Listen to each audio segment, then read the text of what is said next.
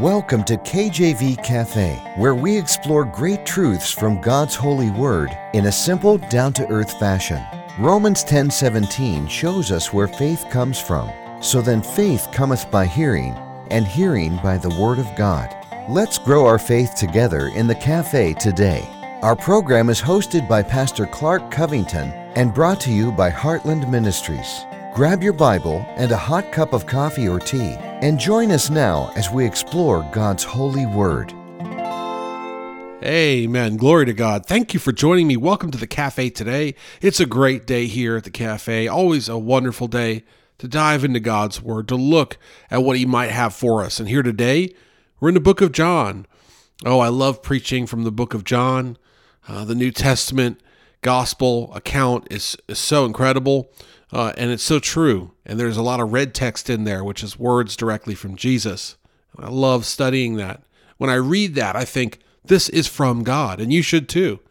And so we're going to look at some words from God here today that are very powerful and that should comfort us.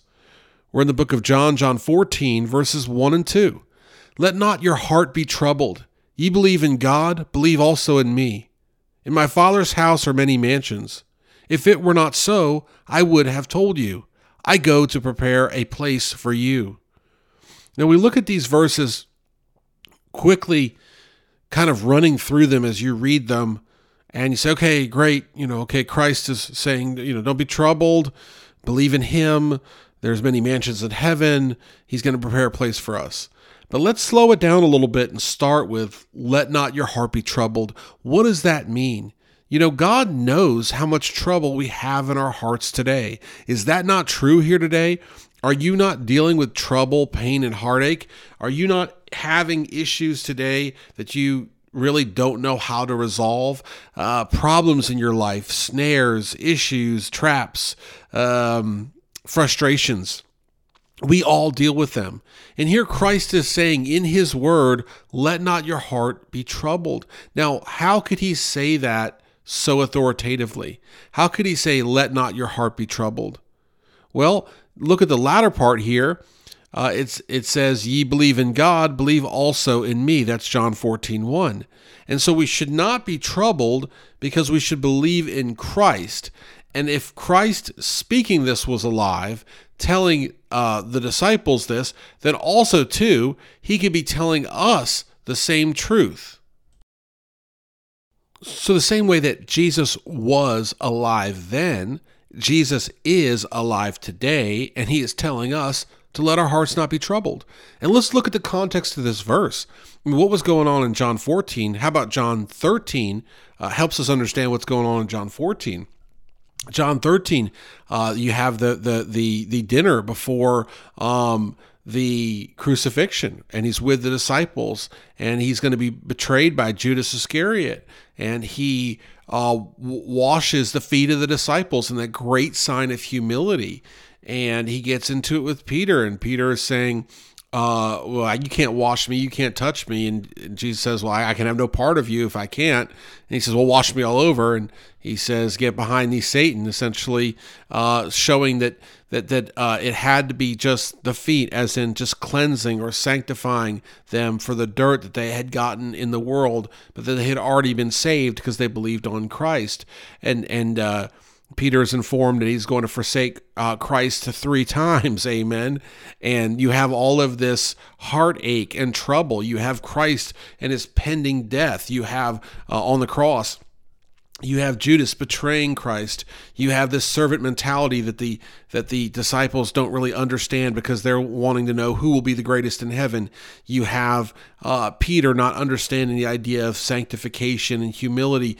You have Peter being told that he's going to forsake Christ 3 times. You have all these things happen, and then Christ says, look, do not be troubled. If you believe in God, believe also in me.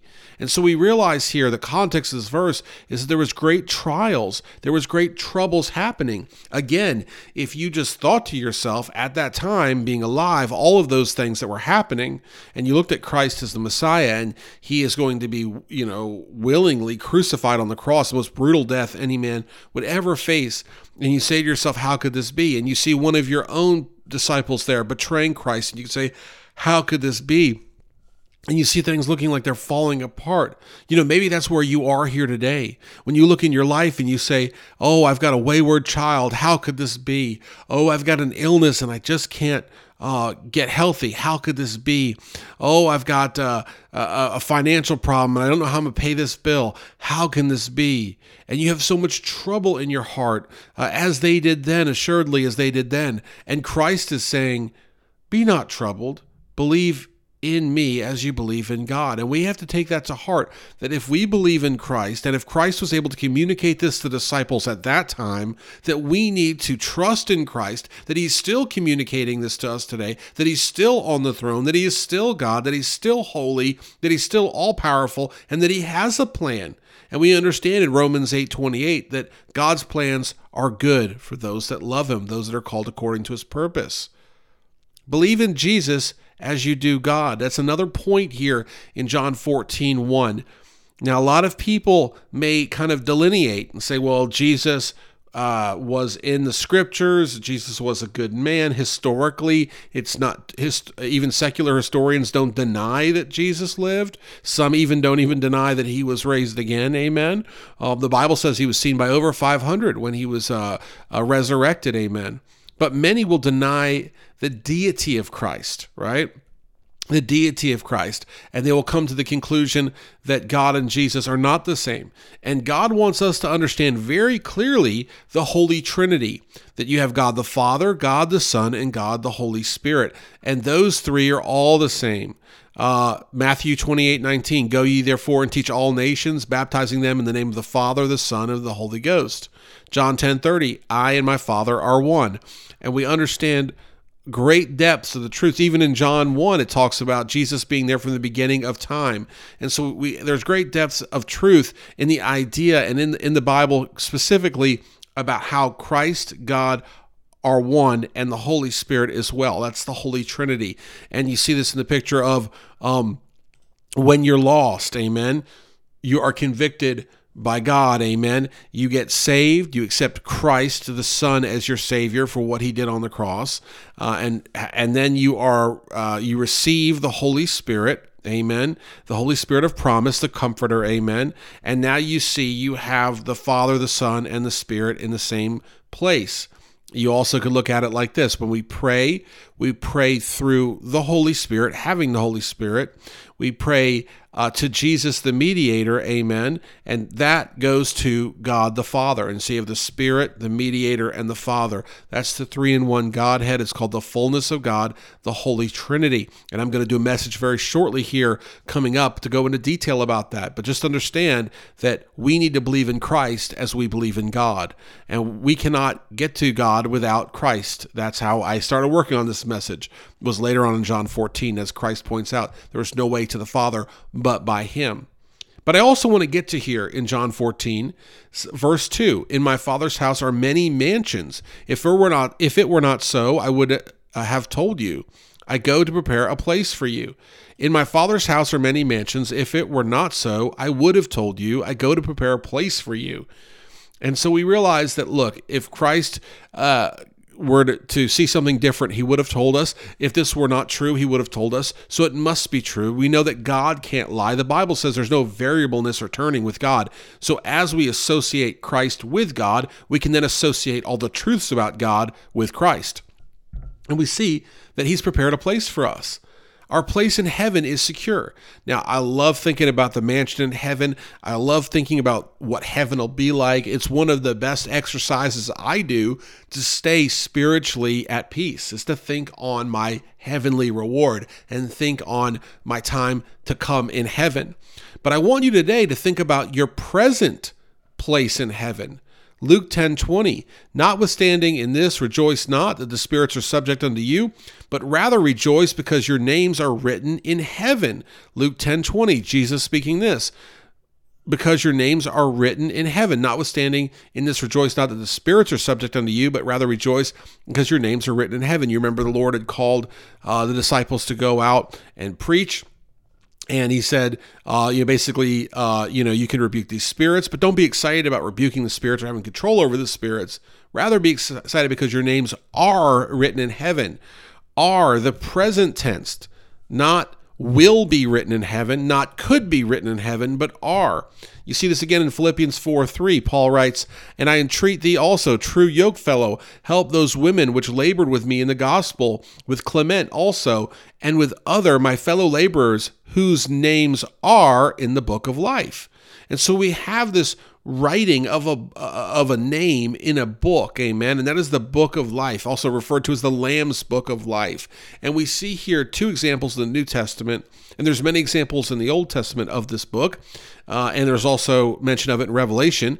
We see here that the book of life is where our names are written when we're saved, that we have a present place in heaven, amen. So we're already our place is already reserved in heaven. We're once saved, always saved. And what Christ is doing is preparing that place for us.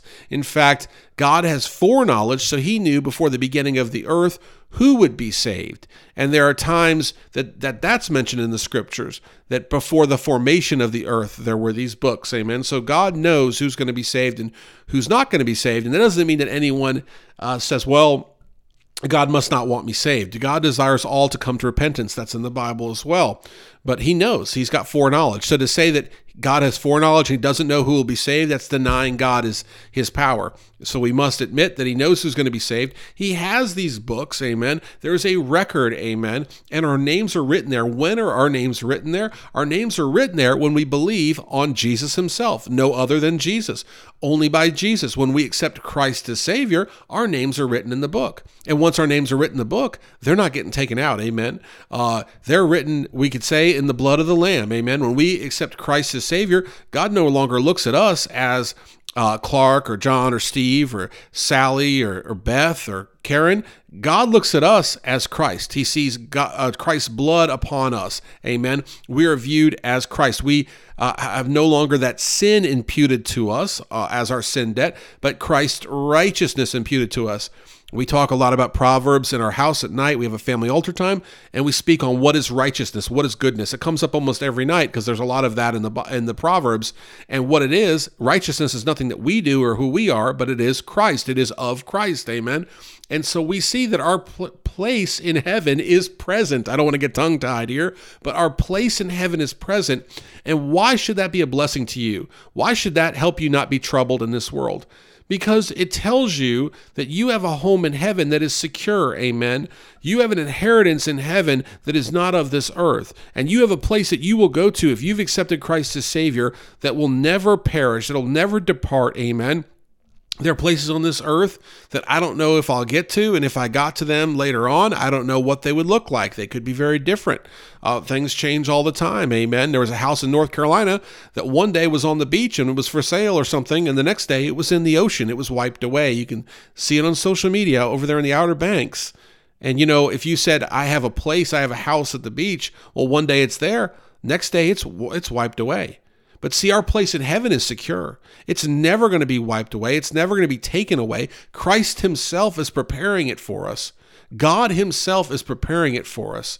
God himself has our name in that book, in that Lamb's book of life, if we've accepted Christ as Savior. So our place is secure, and that can allow you to not be troubled in this world, knowing that God has a plan and a place for you, knowing that God is true and sincere and lovely and will see you through till the appointed time. He will finish that work in you, and all you need to do is be obedient. And obedience is grounded in and rooted in faith.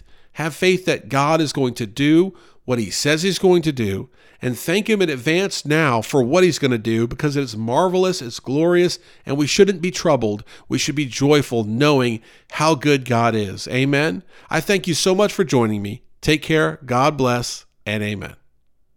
Thanks for listening to this episode of KJV Cafe. Have a question for Pastor Clark? Email him directly at clark@enduringpromise.org or visit kjvcafe.com and click the envelope button on the homepage. Our program is hosted by Pastor Clark Covington and brought to you by Heartland Ministries. We'll close today with Psalm 119, verses 166 through 168. Lord, I have hoped for thy salvation and done thy commandments. My soul hath kept thy testimonies, and I love them exceedingly. I have kept thy precepts and thy testimonies, for all my ways are before thee.